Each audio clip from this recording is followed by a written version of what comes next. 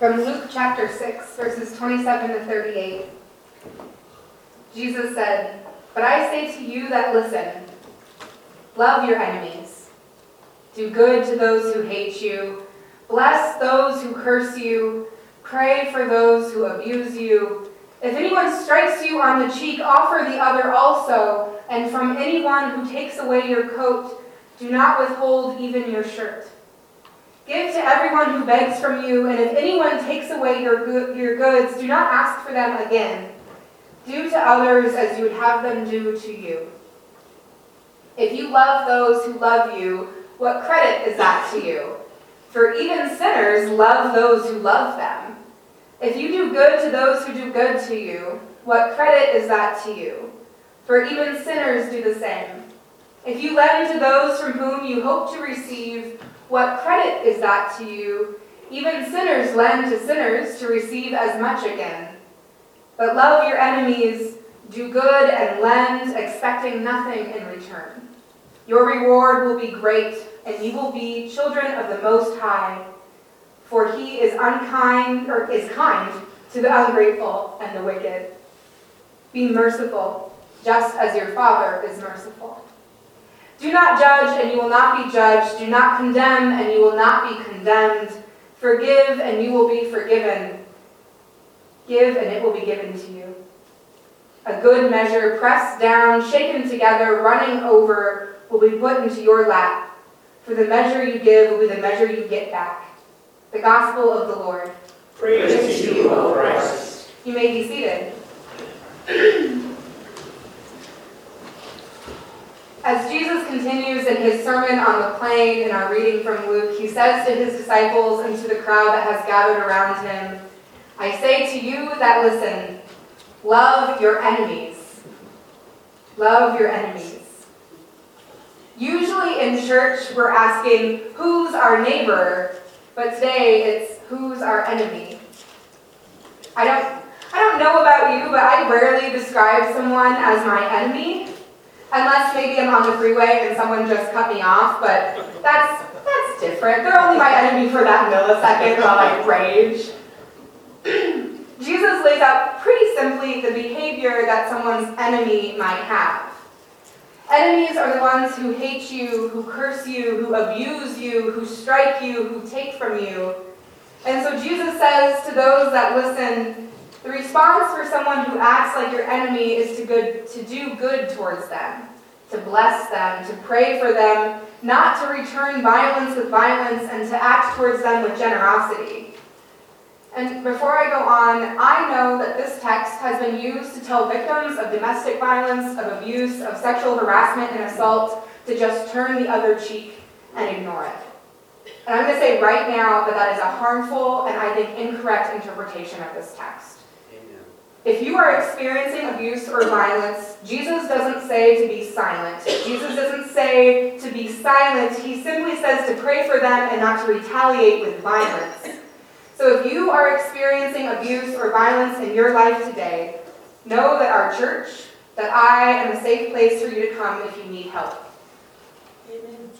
And I have to, every time this text comes up, I have to say those words because so many people have been harmed by it. And that being said, in the face of someone who acts like an enemy, when someone hates you, curses you, abuses you, strikes you, or steals from you, responding with kindness, with love, with generosity, or blessing feels impossible, right? I mean, apart from Jesus, who is God with us, who can manage that kind of open heart with such harm being thrown at it? I kept trying to think of real-life examples of this kind of openness and vulnerability that Jesus describes. I start my sermon prep Sunday after church. Usually I go home and I read the text for the next week and I start doing all of that. And I kept thinking, who is like this? Who does this really? I try, but I know I fail. And so on Monday, Hadley, my almost 2-year-old daughter who's homesick with her dad today, came home from daycare with a note. It was an ouchie report. The report read, Hadley and a friend were fighting over a toy and the friend bit her arm. I asked Hadley about it and she pointed to her arm. Actually, she pointed so the bite was up here, but she pointed down here as to where the bite happened.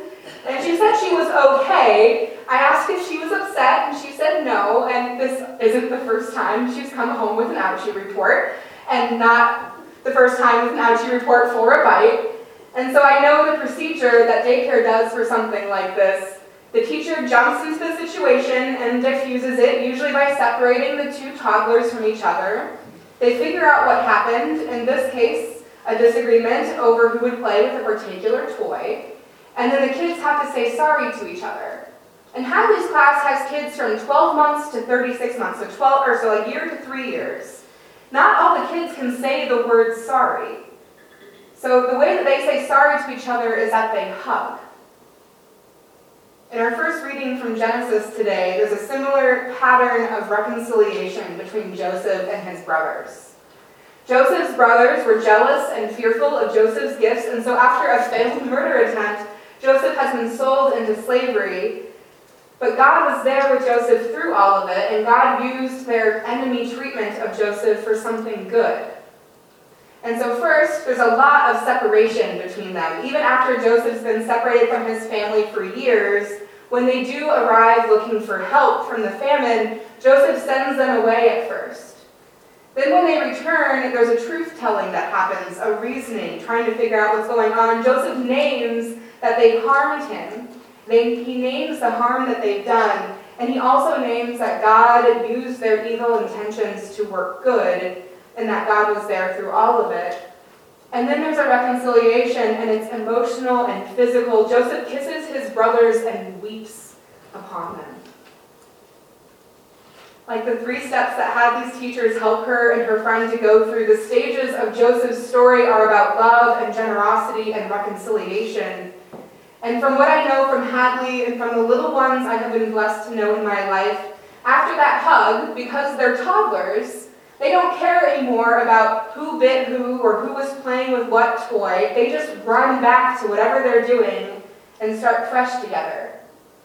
They don't respond by biting back or by trying to take another toy, not automatically anyway. Sometimes a couple of years later they start to do that.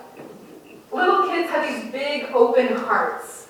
They do often need prompting. Sometimes you have to invite them to share, to play, to hug, but they do. And they can just cry without worrying that someone else is judging them or going to use that against them. And as we start to grow up, as we learn in this world that a hug doesn't always solve the problem when people treat you like an enemy, as we keep getting older, many of us lose that childlike open heart. We continue to find ourselves being hurt by surprise enemies, and we learn. We learn to hate back when that same hostility keeps coming towards us. We learn to curse those who curse us with words that represent our anger and our hurt. We learn to be a bit more ruthless, a bit more focused on ourselves, and sometimes our selfishness can harm others. We learn to strike back, or like Han Solo, strike first against an attacker. We learn to protect what we have physically and emotionally. We tend not to go through the separation, the truth-telling, the reconciliation process with those who treat us like enemies. We've learned to stop at separation, sometimes using those tools of backlash to separate ourselves further, to protect ourselves further. In all that learning, in that education this broken world has given us, all that backlash and protection we wrap ourselves in, it definitely helps us to be hurt less by those who treat us as enemies.